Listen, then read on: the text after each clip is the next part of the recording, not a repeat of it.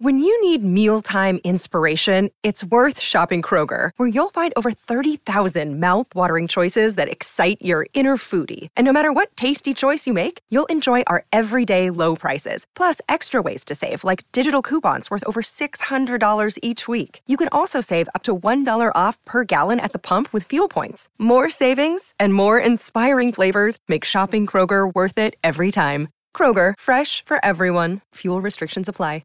Hello, everybody. This is Marshall Poe. I'm the editor of the New Books Network. NBN listeners like to read books and buy them. So we thought we'd tell you that right now, our friends at Princeton University Press are having a remarkable site-wide sale. You can get 50% off books, including ebooks and audiobooks, with the code 50, F-I-F-T-Y, at checkout until May 31. You can save some real money on Princeton University Press books. I encourage you to go there and check it out. Welcome to the New Books Network. Good afternoon. My name is Brian Topher, Principal Architect of Topher Architecture, and you are listening to New Books Architecture, a podcast channel on the New Books Network dedicated to architecture and its publications. If you have any suggestions on authors who you would love to hear me speak with next, feel free to send me an email at btopher@topherarchitecture.com. Today's guest is Stephen Murray to talk about his book, Notre Dame at Amiens, Life of the Gothic Cathedral. Stephen is Lisa and Bernard Seltz Professor of Medieval Art History Emeritus at Columbia University. Thank you for being here with me today. Welcome to the show. It's a pleasure to be here. Thank you. So before we begin, can you tell the audience a little bit more about yourself? Well, I've been a professor now for close to 50 years. Actually, I retired almost 3 years ago, but it's 49 years of teaching and a lot of students. I've been the luckiest professor in the world, 50 or so graduate students over those years, and a kind of intense relationship with a series of cathedrals, 4 of them over the years, and with the compulsion of going back and back and back at every opportunity, and immersing myself. You put yourself in the building and you put the building into your head. Absolutely. And it has been the most fabulous privilege. Amiens has been with me all my life, actually, but also I've worked on Troyes Cathedral and Beauvais, and on Notre Dame of Paris.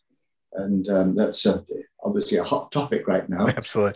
We'll definitely talk about that one. Yeah, but it's Amiens which really stole my heart many years ago. And this is actually the third book I've done on Amiens. And I'm looking forward to chatting about it. Yes, me too. And so first question, we'll just kind of jump right into it. So, you've kind of mentioned there's a lot of historic, culturally significant buildings. So why this specific one? Why, and you've mentioned you've done multiple books. Why Notre Dame at Amiens? That's, again, something that goes back more than 50 years. And there are several strands to the story. I'm not sure if you can see this image here, but I'm going to hold it up. Can you see that? Yes. Yeah. That's one strand of the story. That's me setting out on my matchless 500 motorcycle from my home in England. Interesting. And I grew up in England. I was a student at Oxford and then in London, University of London.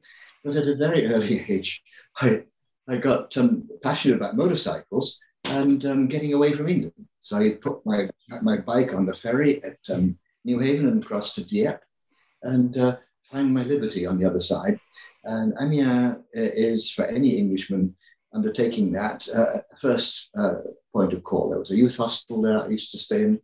That was one strand. Another strand is a very memorable visit in 1969 with my teacher, Peter Kitson, and the students, my fellow students from the Courtauld Institute in London. And we went there one snowy Easter and had a very, very memorable session, a seminar in the cathedral. And unforgettable, that one day stay. Then yet a third strand is when I came to Columbia University in 1986, that's 35 years ago. I discovered to my delight that Amiens was the prescribed work of art to represent 1,000 years of medieval artistic production in the Columbia core curriculum. And students are obliged to take this course. And of course, it gives you a wonderful captive audience, and every professor loves that. And it was a real incentive to try and develop ways of representing that cathedral that went beyond the old-fashioned slides. Well, it's funny you mentioned that. So yeah, so talking about the format of the book, there's a lot of unique architectural methods, but usually it's a lot of drawings and then kind of explaining it. Whereas you take on a much more different approach in the book, and so I would like to hear you explain it a little more to us. But instead of analyzing it like an object, everything is described as if you're moving throughout and looking at it. And I believe you even used the term from Socrates, the interlocutor. I'm sure I Yeah, mispronounced that. the one who stands and points and talks. And the discipline of art history likes to dress itself up with all kind of philosophical underpinnings and so on. But in the end, what is the art historian? The art historian is somebody who stands and points and talks. And they somehow think that the art historian somehow thinks that they have the ability to make the work of art speak, and that they alone can give that work of art a voice. The work of art is dumb. The cathedral doesn't actually have words to speak to you, so the interlocutor is the one that makes the cathedral speak. Now, I had a kind of startling realization of how outrageous a notion that is. This came to me a number of years ago, in which I realized that we're not making the work of art speak. The work of art is making us speak. And we are representing that work of art, but we have no contract with it. The building never asked me to say a word.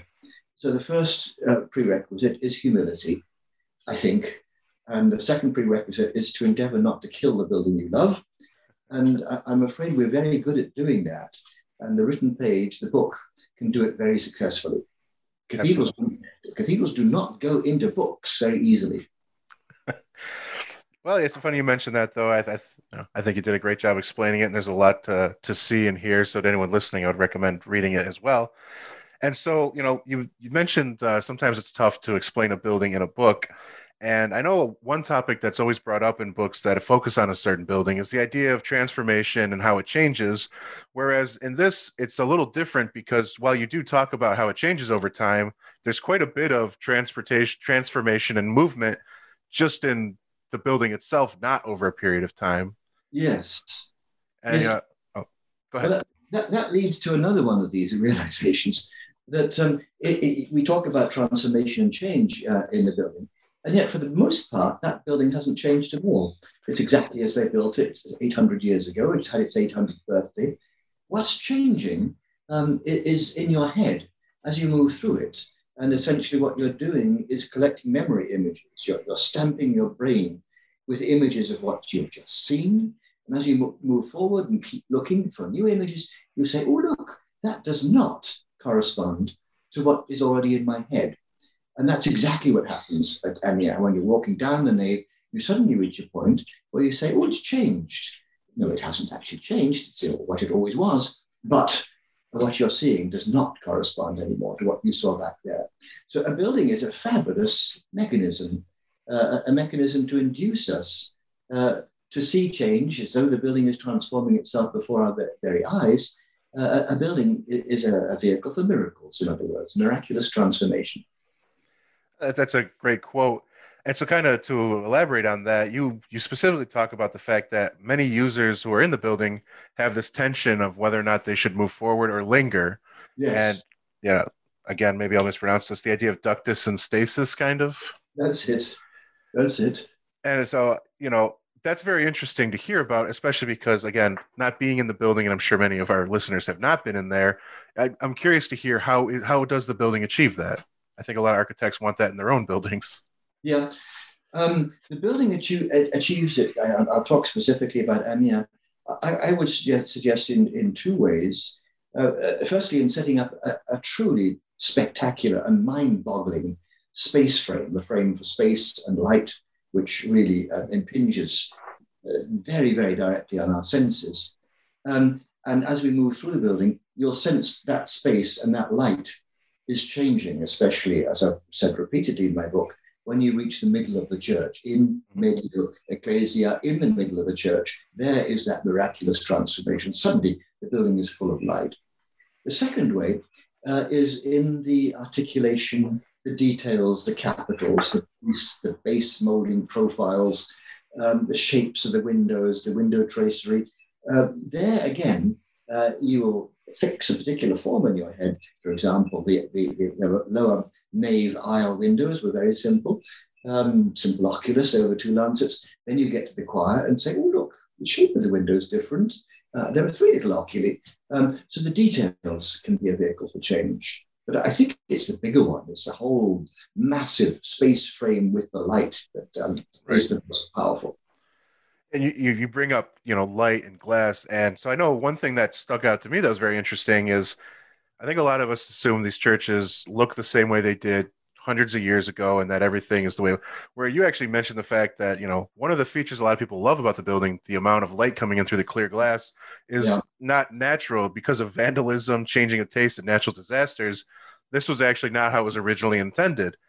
And I know I personally thought that all those classic churches look the same way they've done over the hundreds of years, when the reality is it isn't. And I'm sure you have plenty of other examples of that in the building. Yes, this was partly deliberate. In the 18th century, the canons, the clergy, in the Siècle des Lumières, they loved light. And for example, the north choir aisle was dark because there was an adjacent sacristy that blocked the windows. They knocked it down. And that was the place where the head of John Baptist existed. And similarly, a lot of the glass was deeply saturated, colored glass, which was removed. But then we've also got to recognize that the bits of original glass in the upper choir are actually much brighter than the early glass in the nave. There is a trend in the 1260s or so. Do you remember Amiens begins in the 1220s? In the 1220s, stained glass is normally deeply saturated, just fields of color dominated by blue and red. When you reach the 1260s, the field of the window is very often grisaille. It's that silvery gray glass with that colored image. And that's what they're doing. And had those choir windows all survived, they would have looked like that. Right. Whereas certainly in the lower nave, so already in the building, there was that light transformation, but certainly it's enhanced by the vandalism that you mentioned. There are a bunch of accidents, storms blow the windows out. So it's all of the above. Yeah, and another interesting point in that, and so there's two things I'd love to kind of tangent off of there. The one you had mentioned, a lot of the building materials, particularly masonry, there's a lot of records, a lot of detail. Whereas when it comes to stained glass, which in my mind would be the most expensive and time-consuming part, it seems like it's not very well recorded and kept track of. You bring up in the book that it's mostly donations from wealthy families, but in terms of who built it, how it was built, that's kind of being lost over time. Am I understanding that correctly? Absolutely. What we do not have for Amiens are the fabric accounts, the building accounts. My first work on Gothic was on those accounts, but that was for Troyes Cathedral. There's one particular year for which a building account exists for Amiens, and it's 1357. And in that 1 year, the name of the glazier is actually recorded. It's Master William Guillaumus. And he is busy at work, I think probably on the upper transept windows. And that's the only record we have of the identity of a glazier. Hey, it's Kaylee Cuoco for Priceline. Ready to go to your happy place for a happy price? Well, why didn't you say so? Just download the Priceline app right now and save up to 60% on hotels. So whether it's Cousin Kevin's Kazoo Concert in Kansas City, go Kevin, or Becky's Bachelorette Bash in Bermuda, you never have to miss a trip ever again. So download the Priceline app today. Your savings are waiting. Go to your happy place for a happy price. Go to your happy price, Priceline. It seems you read my mind on the other point I wanted to bring up. Something for me that I was not aware of, and I think a lot of other listeners would love to hear, is the idea of the fabric, as you talked about. And so I was hoping you could elaborate a little more on that and how it relates to how the building was actually constructed. Well, I guess part of my mission as an art historian is to pursue the historical underpinnings of artistic production. And in order to create a cathedral, art historians, especially German theorists, had talked a great deal about some kind of force out there, as though Gothic exists out there and the cathedrals are struggling to become more Gothic. I, on the other hand, right from the start, looked for the human mechanism. It's partly my training at Oxford. The people I worked with there were really, in a sense, Marxian thinkers, not Marxist, but Marxian. looking for the economic underpinnings of production. And I worked at Oxford on agrarian production, grain, farms, land. And it was very easy to go from that to stone production. And I found to my delight this vast cache of building accounts with all the sums of money that were spent on stone purchases, producing the stone, on the labor, the artisans, on the master masons and so on. And I plotted these accounts over 300 years. And this was my doctoral dissertation at London. And my very first book, which in some ways is my favorite book, was telling the story of the Cathedral of Troyes. That's Troyes, Troyes, using these fabulous building accounts and making a kind of almost statistical tracking mechanism to watch the workshop changing over time. Right. And so am I understanding that there are dedicated clergy members who take on the role of maintaining the building, overseeing construction? Am I understanding that correctly? That's it. In France, that person would be called a proviseur, a provider. In England, the term sacristan was sometimes used. And normally it's a canon, that's to say a regular member of the clergy. And it would be somebody who loves buildings, certainly. Right. And he would be appointed for a term as proviseur, sometimes also called master of the works. That's another, maître de l'œuvre, maître de l'ouvrage. Those terms, maître de l'œuvre, that can be a little bit ambiguous because that can also be the mason. The terms are not altogether precise in the Middle Ages. They tend to be a bit soft-edged. But absolutely, there's a member of the clergy. The dean, that's the head of the chapter, that's the elected head of the chapter, becomes very involved in the fabric, in the work. He is nominally the supervisor of everything, not the bishop. The bishop is away a great deal, and he doesn't normally get very involved. And as you probably noticed at the end of my book, there's a particular dean that I identified with furiously. But when I say furiously, I mean energetically, passionately, and his name was Adrien de Henencourt. And like me, he was a younger son, and I guess like me, he felt kind of useless at home. And had to go and do things, and make things different. But anyway, he unexpectedly, his elder brother died, and he became very rich. And in the meantime, he's in the church as a member of the clergy. He is the most powerful figure behind the fabric of the cathedral in the later Middle Ages. It's like I say, it's very interesting that, I think a present day concept that we would be familiar with is, construction superintendent or facilities manager. And so the fact that the building, obviously these churches don't happen overnight. This one in particular was constructed for a very long time. And so I assume that there's turnover in these dedicated clergy members. Would that be an effect on why there is some changes and transformation and not uniformity in the church? That's a good point.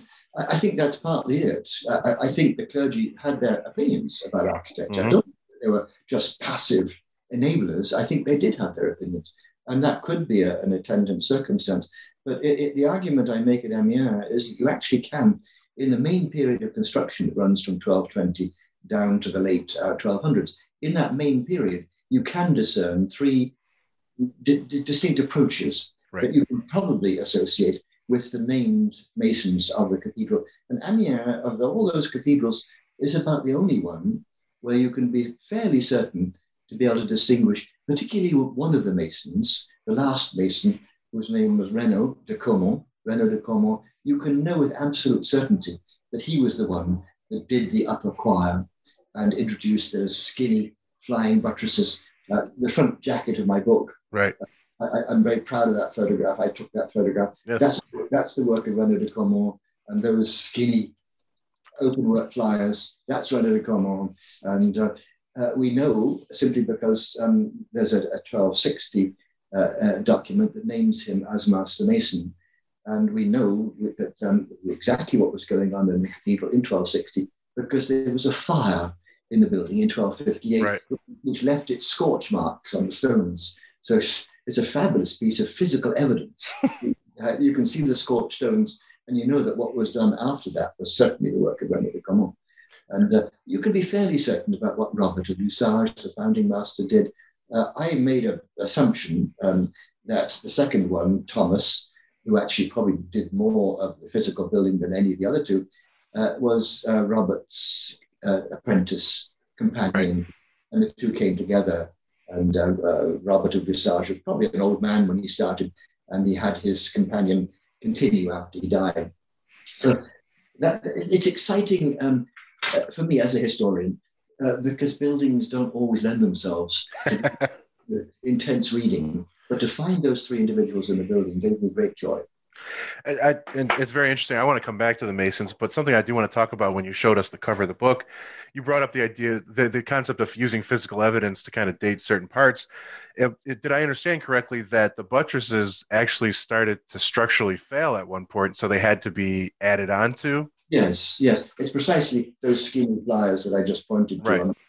And those were the invention of René de Caumont, and they were fashionable Absolutely. Towards 1250 or so. Other buildings are doing the same, or the builders of other cathedrals are using the same kind of flyer. The Cathedral of Troyes, for example, has had those same flyers in the choir. But it's curious because in a number of buildings, Gothic cathedrals, the builders made the flying buttress a little bit too high. Right. In where they butt, because the vault wants to push outwards. And because these buttresses are very linear, there's not a whole lot of mass. You can't afford to make mistakes. And they've been placed a little bit too high for the arrival of the thrust. And all they had to do was stick another one underneath. And that was done in the late Middle Ages. And I bring that up because one thing, again, what I found very interesting is, again, when you look, at least in my opinion, when you look at the church, it does look like a unified church. It looks like it was done in one design, one phase, when the reality is that's not true. They've added, they've changed, it's altered. And so, I know that's one takeaway. I know there's plenty of other examples, so I would urge anyone to read to hear about them as well. What I wanted to go back to is about the Masons, though. Again, another thing, I bring up everything that I wasn't aware of that I find interesting, is you bring up the fact that, particularly Master Masons, more so than today's age, they were regarded pretty highly. And, you compare them that sort of the Master Masons or carpenters were almost at the level of the clergy. Yes. And so I'd love to hear a little bit more about that and how, it was quite a bit different for them versus the laborers working under them. Yes. Well, it's been a mistake on the part of art historians to talk about the workshop. Using that word, do we think we know what a workshop is? And what I discovered through my careful work on the building accounts at Troyes is the workshop was extremely stratified. Mm-hmm. At the top, there were a bunch of elite merchants that were earning much, much more, and they normally came from elsewhere. And they might come from a major city like Paris or Reims into a lesser important one. And at the very top of the workshop in Troyes was a guy called Martin Chambiche. He had a contract, and he received an annual salary that was a very generous one. His salary was probably just about the equal of what a clergyman would receive in their annual payment, or that they received a prebend. Mm-hmm. Had an annual prebend. And so financially, the Master Mason would be on a par. They would live in the area of the clergy. We know that that René de Caumont had a house in the Metz-Évêque, close to the bishop's palace. The ordinary artisans would live in the poorer part of town. But that's all to do with economics. But to do with ideas and spirituality, there is an amazing image that gets reproduced very often from one of the moralized Bibles of the 13th century, where God is depicted with a pair of compasses or a pair of dividers. Mm-hmm. So God, of course, the earth being spherical, how did God design the earth other than with a pair of compasses or dividers? And so the whole idea of the Master Mason as God, in the image of God, was an idea that was very widely spread in 12th and 13th century minds. Very interesting. And so I know there's plenty of other, concepts and anecdotes. I'd love to go through them all, but I hate to keep you all day. There is one question I thought was very interesting at the end of the book, and I'd love to hear your take on it a little more. You bring up the question that has been kind of debated, the idea that does liturgy affect Gothic design and architecture? Yes, yeah. Yeah. I know that's a very big question to kind of ask you to explain to us, but I would like to hear your opinion on that. There are some obvious senses where it does. For example, the provision of chapel space chapels become increasingly common in Gothic churches. And then the addition of chapels down the flank of the building. Right. Notre Dame of Paris was the first to do that, beginning in the 1220s. Liturgically, what that does is it provides a space for normally a wealthy member of the townsfolk, a wealthy member of the clergy, to be buried and to have special masses. The technical term would be burial ad sanctos, burial near the saints, because the presence of the saints is there in the cathedral.